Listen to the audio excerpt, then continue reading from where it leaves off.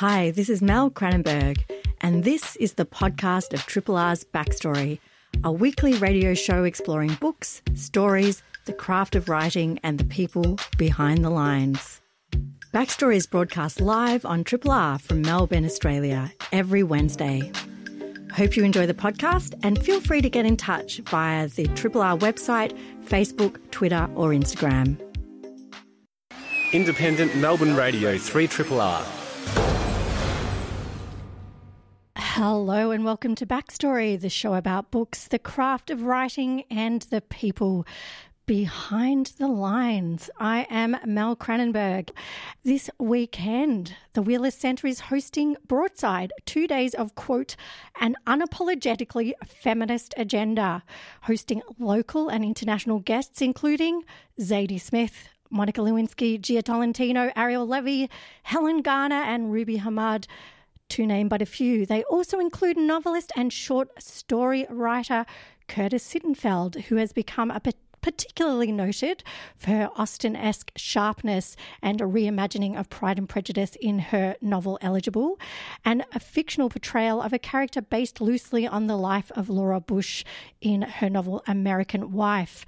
She now has an addictively readable and very insightful short story collection, You Think It, I'll Say It. And she joins me later in the hour to talk about her new book and the craft behind her prose.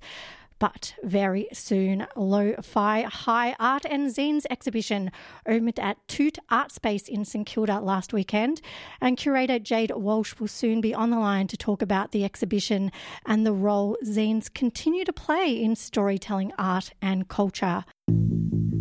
Triple R on FM, digital, online and via the app. Lo-Fi High Art and Zine exhibition opened at Toot Artspace in St Kilda last weekend. And joining me now to talk about the exhibition and the lo-fi art and craft of zines continues to exert is curator Jade Walsh. Jade, welcome to Backstory.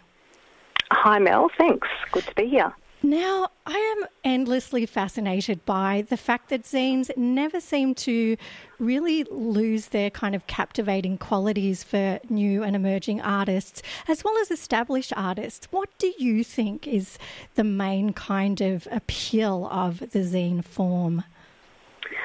Well, I think it's immediately the sense of freedom, I think, that is just, I know myself I started as a frustrated graphic designer just wanting to have freedom of speech, content, design, layout. And I just see that so often that people are just wanting to express themselves freely without waiting in line for publishers to okay it or anything like that. It's just a real sense of you can do it now, you can do it in your way, bang.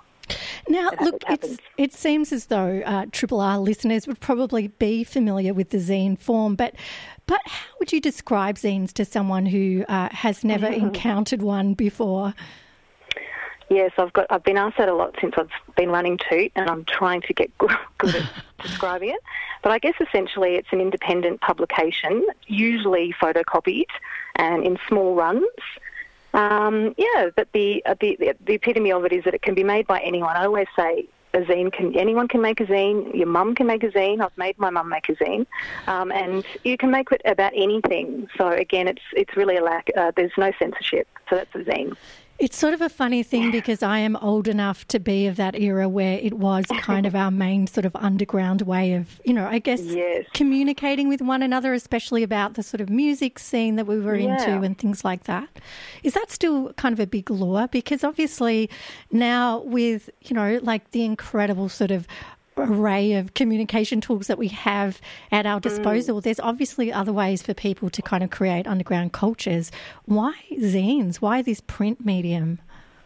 And that's a great word. I think underground is exactly what it is, and it's also alternative. I think it's just a way. It's another way to do something. It's not commercial. It's not that glossy magazine. It's something else, and it's the alternative underground, and it's still going strong. Like zines aren't digital. That loses its appeal. Sticky Institute is such a delight. It's full of all these amazing zines, and people are loving it. I think we can't get enough. So it's happening. It's still there. And people want to make one. They want to also read them. They want to get their hands on it. As perhaps it's the symbol of alternative underground culture that's still strong. If you've just joined us, you're listening to Backstory on Triple R. I'm Mel Cranenburgh, and I'm talking to Jade Walsh, who is the curator of Lo-Fi High, and a zine exhibition that is happening at Toot Artspace in St Kilda. Can you tell us a little bit about the exhibition itself and what people can expect to see there? Sure, yeah. It's an exhibition of 8 artists who work in diverse media who also make a zine. So it's literally, when you come to the show, you'll literally see the artist's visual art alongside their zine or publication hanging next to it on a nice little lo-fi piece of elastic. So it pretty much is what it says. It's art and zines, but we've got 3 video works, some textile works, painting, and some drawing. So it's a nice mix of media, but of course plenty of zines alongside. I'm sort of interested in where zines are going when it comes to, also adapting that sort of photocopy medium for screen. And I know obviously Issue is a kind of zine platform that seems to be something that is appealing to people. Do you think, we've just obviously discussed the origins of zines and the fact that they were very much photocopied sort of lo-fi craziness that just didn't have the slickness of a modern publication. Where does something like Issue sit in all of that? Sorry, can you repeat that? So where does something like a sort of screen-based version sit within all of that? The video. We do have a video piece, which is a beautiful piece by a New York artist who I've always admired, called Amy Silman. And her work is really loose, rough, beautiful drawings that morph into each other. And I think that is a beautiful way of the zine, keeping that rough, raw quality that's actually working on the screen, because I wouldn't have thought it would. So, yeah, I'm very analogue myself. Love the keeping it hands-on. So, yeah, I'm a bit dubious of how it does translate into the screen. But we do have a work that does work really beautifully. So I guess if there is an ethos to it, it's really about playing with the medium rather than sort of achieving an end, that sort of, not work in progress or almost brain dump idea of it. Is that kind of where you come from when you're sort of curating something like this? Do you mean work in progress, like with exploring visual art and zines together? Or when you're sort of looking at the zine form itself, what are the sort of things that you look for in particular? Well, I think what we've got at Toot is really quite a diverse range of zines. And again, I've come from a graphic design background, so the zines I've made personally and collected have always had a bit of not a slickness, but a design sense, but always handmade. But I really do love your classic, coming from the fanzine, such, your basic, totally lo-fi photocopy, black and white, no colour, just with, collage, that classic don't care what, whether it's lining up, it's all over the place, but that's the beautiful appeal of those zines. So we've got a nice mix of a lot of different kinds of zines, which I think is really lovely for people to see, that it's not just your rough photocopied stuff. You've got some beautiful stock, some papers, printed, hand screen printed covers, things like that. So they all come together in our space.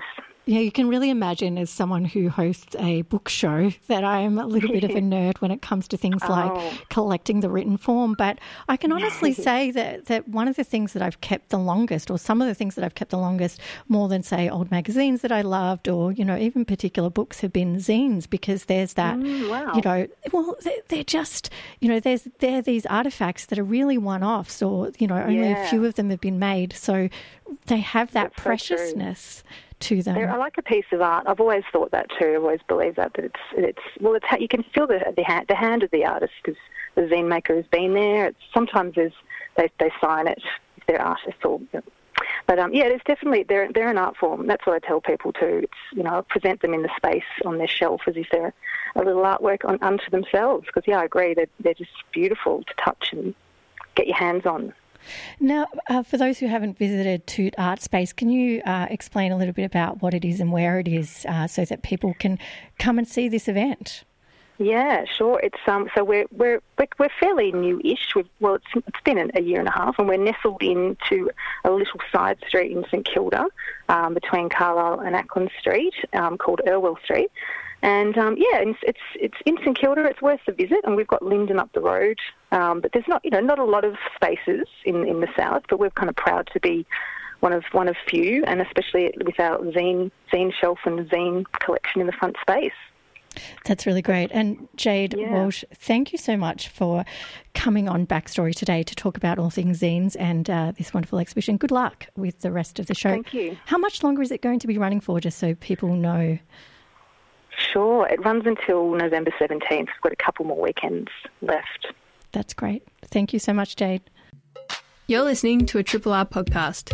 Discover more podcasts from Triple R exploring science, technology, food, books, social issues, politics and more.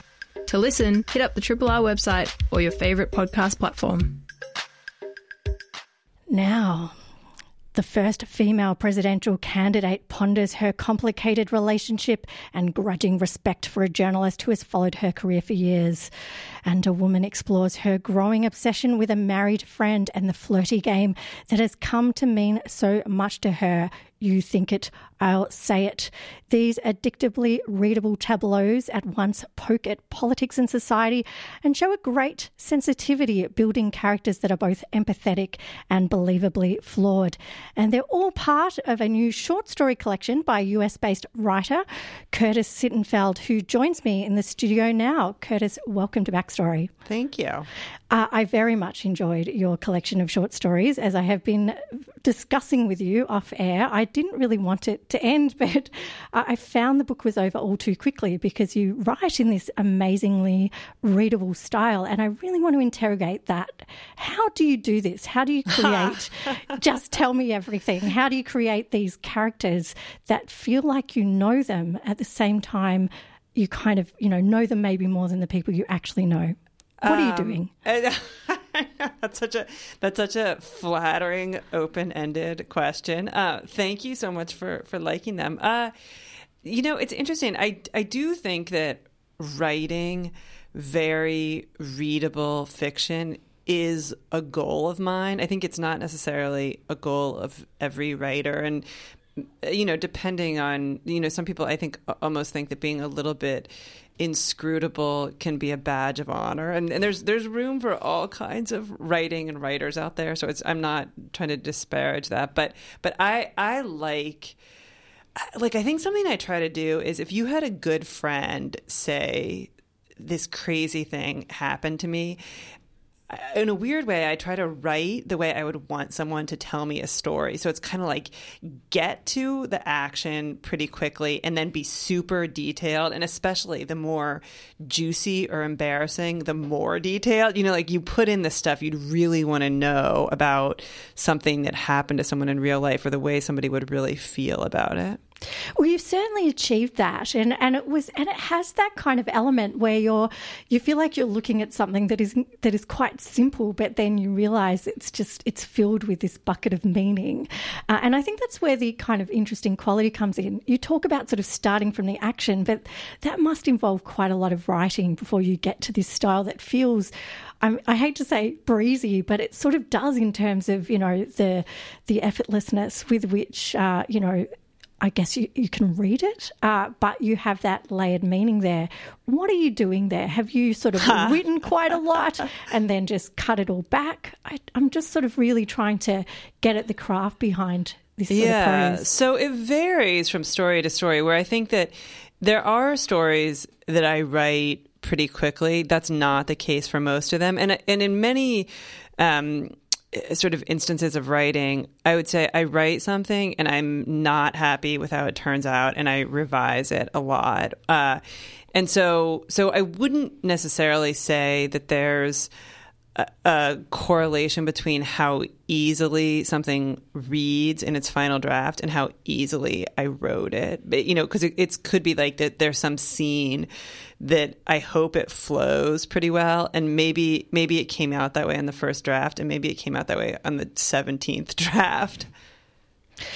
I want to mention the elephant in the room of the kind of writing, political figures that are in some cases living political figures, women, and their kind of unconscious lives, that, you know, we kind of feel like we know them already, and you're sort of trying to burrow into that and read what's going on behind that. But before I do, you are doing this other kind of thing in your collection in a couple of stories, in quite a few stories actually, where you're sort of playing with perspectives, you know, where one person has sort of invested all this meaning in someone's actions that actually you can sort of see from a fold-in narrator point of view that they're sort of incredibly wrong about it, and then you sort of allow that to be whisked away. Why are you so interested in this particular form of obsession and, you know, the kind of, I guess, confusion of meaning behind it? Well, I had a realization just a few years ago that for some reason, the combination of writing about characters who are simultaneously intelligent and incorrect in their view of their own lives is a very interesting combination to me. It's much more interesting than a character who's not intelligent and also incorrect about their lives, or a character who's intelligent and correct about their lives. Like, somehow the magic combination is, because I think that's something that's possible in life. Like, it's like I feel like I know a lot of smart people, or maybe a different way to put it is, I feel like there's a sort of pretense kind of in media or in pop culture, and especially in terms of, like, you know, wellness or like tracking how many steps we take, that we're all essentially rational creatures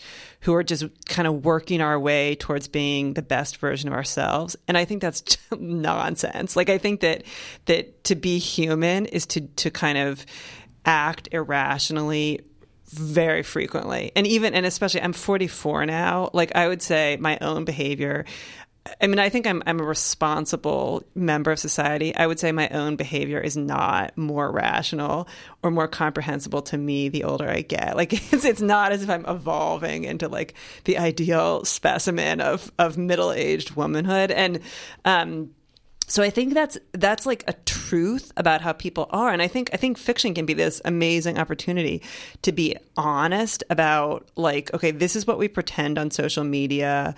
This is what we sometimes might pretend if we're being interviewed, you know, for a magazine article, but then this is what we're secretly doing. Now, I do want to address that elephant in the room of the, writing political figures in a fictional sense. You've written a novel, American Wife, that is loosely based on Laura Bush's life. And the opening story to You Think It, I'll Say It is very clearly based on Hillary Clinton. I kind of love that story because you give her this incredibly wry internal sort of monologue, and it's a wonderful kind of story because it really looks at her relationship with a journalist who's been following her around through her campaign. So they're both incredibly familiar with one another, but there's also a lot of kind of presumptuousness about what this relationship means for the both of them that's coming from the character you've created. Firstly, where did this particular story come from, and why did you choose to use that as the locus to sort of peer into this quite famous figure's mind? Funnily enough, someone else actually gave me the idea, or gave me that as an assignment. So an editor at the American version of Esquire magazine reached out, and this was in early 2016, probably about 9 months before the presidential election, and said, would you like to write a story from the perspective of Hillary Clinton on the eve of accepting the nomination, the Democratic nomination? And I sort of thought about it, and the funny thing was that because I had written American Wife, the Laura Bush novel, I had been invited to write essays about Hillary Clinton, and I would decline because I didn't think I had anything sort of urgent or original to say about her. Like, she's just been written about so much that to have an original thought about Hillary Clinton is challenging. But weirdly, I thought, fiction gives me this opportunity to explore her. And in a lot of ways, what I think that story is not what does Hillary Clinton look like to us, but what do we look like to Hillary Clinton. And I don't know if you know this, I actually have just written a novel from the perspective of Hillary Clinton. That's, it'll probably come out in 2020, but I've just finished it last week. If it is anything like that short story, I will be absolutely getting my hands on it, because it's really fantastic. And I think, look, regardless of where you fall in terms of how you feel about Hillary Clinton, and you've certainly played with that idea, the journalist in question clearly doesn't, come out as a supporter of this candidate. I think what you've given her is this incredibly arch voice that, makes us ask questions about our own motivations, what we project on these public figures. Yeah, which I think we do. I mean, so many of the conversations that I think, sort of quote unquote regular people have about celebrities, I think really reflects more about the regular people than about the celebrities. Absolutely. If you just joined us, you're listening to Backstory on Triple R. I'm Mel Cranenburgh, and I'm just talking to author Curtis Sittenfeld about her latest book, You Think It, I'll Say It. Curtis, I'd love to talk a little bit about what you will be doing at Broadside Festival, which is, I'm going to be honest, to anyone who hasn't gotten tickets yet, really, you are going to be hard-pressed to get tickets to any events, but check out the Wheeler Centre website to find out. But Curtis, what events will you be doing at the upcoming festival? By the way, I think there might be some tickets left over, depending on the event, though. So I am, on Saturday, I'm participating in a panel, and which with four other, I think three other sort of writer, editor, and a moderator in addition.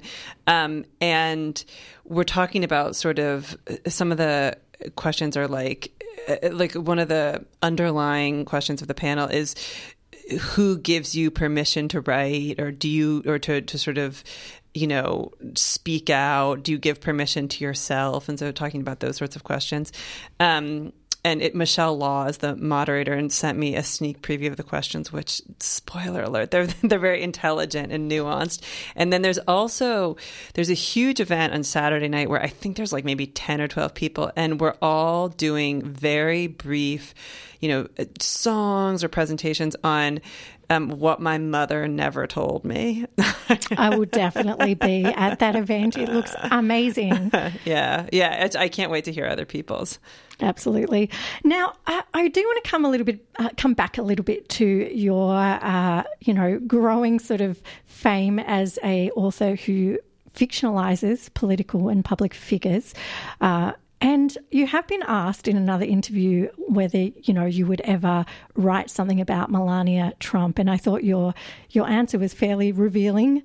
I'm not sure. I have to say, I'm not completely sure what my answer was, because I think I've been asked more than once, but I know what I think. Should I say? Absolutely. Just share what you think in the moment. Well, I mean, so this sounds a little bit like a joke, but it's actually very sincere that to write from the perspective of Melania Trump would be to sort of spend a lot of time imagining what it's like to be married to Donald Trump, which is not something that I would voluntarily choose to do. Like, I consider myself so lucky that I can choose the subjects that I write about. And, Trump looms so large in quite literally and metaphorically. Yeah, in such a sort of distressing way for so many Americans that I feel like I don't want to give. I mean, actually, there are some parts of Trump in the novel that I just wrote, the sort of alternate Hillary Clinton book, but which is so. Just the premise of that is, in real life, Hillary Clinton turned down Bill Clinton's proposals twice before Hillary Rodham turned down Bill Clinton's proposals twice before she accepted his third proposal. And the premise of my book is, what if she had turned down the third proposal too and gone her own way? So there actually is a fleeting. So it's a little bit disingenuous to say, like, why would anyone choose to spend their fictional time like sharing their brain with Donald Trump? And I have a little bit, but it's not, I just wouldn't choose to inhabit that universe. And I also feel like, I would definitely prefer to write about characters even if they're based on real people, where I feel some sympathy or, ability to identify with them. And Melania Trump is not someone. I'm not saying that she. It's not. I'm not saying it's impossible for one to feel sympathy or for one to identify, but I would say that those are not things that I strongly feel at all. It's also this idea, I guess, of a sense of an internal life, which she doesn't tend to project. That she's not giving you very much to work with, whereas a lot of these other characters are really, giving you traits that you can riff off. And I would say. Again, I think that it would be maybe arrogant of me to say she doesn't have an internal life. But even, one of the things she's very famous for is when she visited children who've been separated from their parents at the border and wore that, that jacket that said, I don't really care to you. And it's just the thing that could make that a person feel okay doing that is, that's extremely damning to me. That gesture, it's just not something that I think the overwhelming majority of people I've ever met in my entire life, I don't think could comfortably do that. So it's just sort of that's not really the path into her brain is not really a path that I would choose to take. It's a really interesting idea, isn't it? That, of course, you have to, as you've just said, spend your fictional brain time with people that, maybe it is odious enough to spend your real, everyday lifetime with. Is that sort of a part of your choice, I guess, to follow down a particular road, is because you are genuinely interested in maybe exploring that person or those ideas? Yeah. Well, I feel like in the end, there's so much I can't control about how a book is received after publication. And so it's I certainly might as well enjoy it or find it engaging while I write it. I think there are times when people think you can sort of game the system and maybe write a book that's more commercial, which, again, there are certain subjects that seem more and less commercial. That's undeniable. But I just feel I think really in terms of the quality of the writing, it's if you can feel as a reader, if the writer feels invested and sort of almost obsessed with it, I think that you want the writer to feel obsessed, because then it makes it more persuasive why the reader should be interested. Absolutely. Now, it's a terrible question to ask what someone's influences are. But, when you're dealing with writing that obviously is so evolved and really unassailable in its craft, it is very tempting to compare it to other authors that you love. And I think I read this and immediately thought Laurie Moore, although she does tend to be far more satirical in an open way. Yours is kind of quite, gently, sort of subtly woven into the fabric of the characters that you create. Were there writers that you sort of read a lot of when you were, either crafting this book or that you kind of, delved into, in terms of influences when it came to putting together a collection of short stories? I started reading Laurie Moore in high school and college and was a great fan of hers. I would say my favorite writer in a sort of, lifelong way is the Canadian writer Alice Munro. I guess once she won the Nobel Prize, you don't have to say the Canadian, as if she's this obscure, acquired taste. The super internationally famous Alice Munro is I just think that her characters have this emotional richness, and her plots are really complicated. And, sometimes I don't think this is actually true of my stories, but I think with her stories, sometimes you don't quite know what's going on until you get to the end of the story, and then you can reread it. And there's such a sort of density of intelligence, even though it's not deliberately hard to understand. But okay, wait, why is it terrible to ask someone who their influences are? I feel like it can be a somewhat reductive exercise, isn't it? In this idea of, I guess we are, we're creatures of what it is that we've read. But I'm always interested in how those things filter through people's brains, and they're just part of what, the fabric of what makes us, isn't it? Yeah. No, I think, I feel like I read a variety of fiction, nonfiction, and I don't think I'm necessarily consciously influenced by other writers. I mean, I think I'm sure I am influenced by them, and I think I have been influenced by Alice Munro in big and small ways. Like, again, I've been a great fan of her since high school, and even like something she does is plays with time in a fascinating way. Not like she bends time or makes it sort of surreal, but she makes these huge jumps of decades, which highlights how interesting the passage of time is and how it's a plot unto itself, where, in a person's life, if 15 years pass, whether a lot has changed or whether not very much at all has changed, it's fascinating somehow. It's like what happens with people that you grew up knowing, and kind of like no matter how they turned out, it's interesting to see. This is, even speaking to you now, this is a kind of real feature of your writing that you have this level of profundity, but that you can deploy it in a kind of conversational way. It's incredibly compelling, and there's such a lightness of touch that actually, there is a lot of meditation on aging, or meditation on, I guess even things like missed opportunities, or there's one character in there who never really connects with anyone, but you sort of, I guess it's told in this incredibly sort of simple way, and I think that that's a really interesting approach to things, that you can delve into those things, but feel like you can take it in that light fashion too. Was that something that you did naturally, or was this part of the art?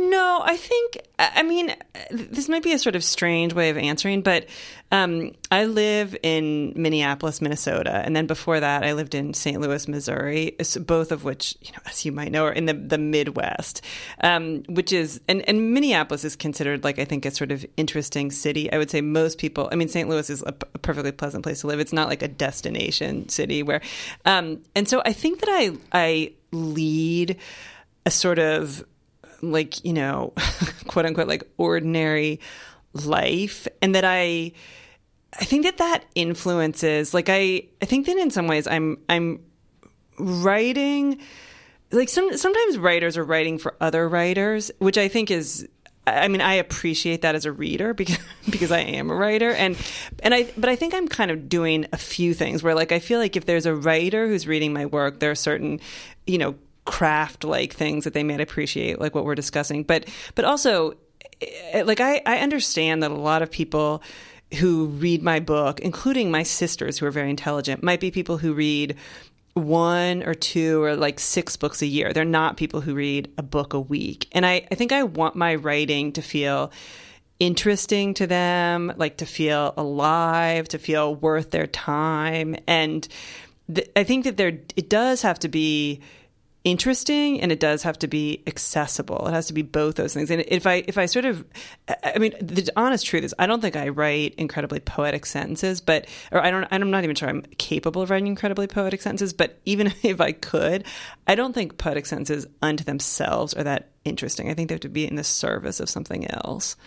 Well, I think you have certainly achieved, both that level of readability and depth that you had hoped for. And I would happily reread this book and also anything else that you write. Oh, thank you. Curtis Sittenfeld, thank you so much for joining me today on Backstory. Thank you so much. That was Curtis Sittenfeld, the author of You Think It, I'll Say It, and 5 other novels. She is out for the Broadside Festival on this weekend as part of a Wheeler Centre event that is apparently potentially still has a few tickets for some of the events. Please just immediately hop on the Wheeler Centre website and find out if you can go along. I definitely will be there. That's pretty much it for Backstory today. I would like to thank all my guests, obviously Curtis Sittenfeld and Jade Walsh, who is the curator of Lo-Fi High, an art and zine exhibition that is now on at Toot Artspace in St Kilda. Independently yours, Triple R. 102.7.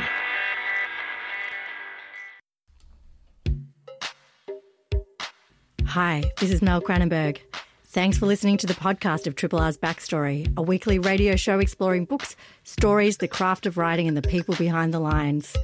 Backstory is broadcast live on Triple R from Melbourne, Australia every Wednesday. Hope you enjoyed the podcast and feel free to get in touch with us via the Triple R website, Facebook, Instagram or Twitter.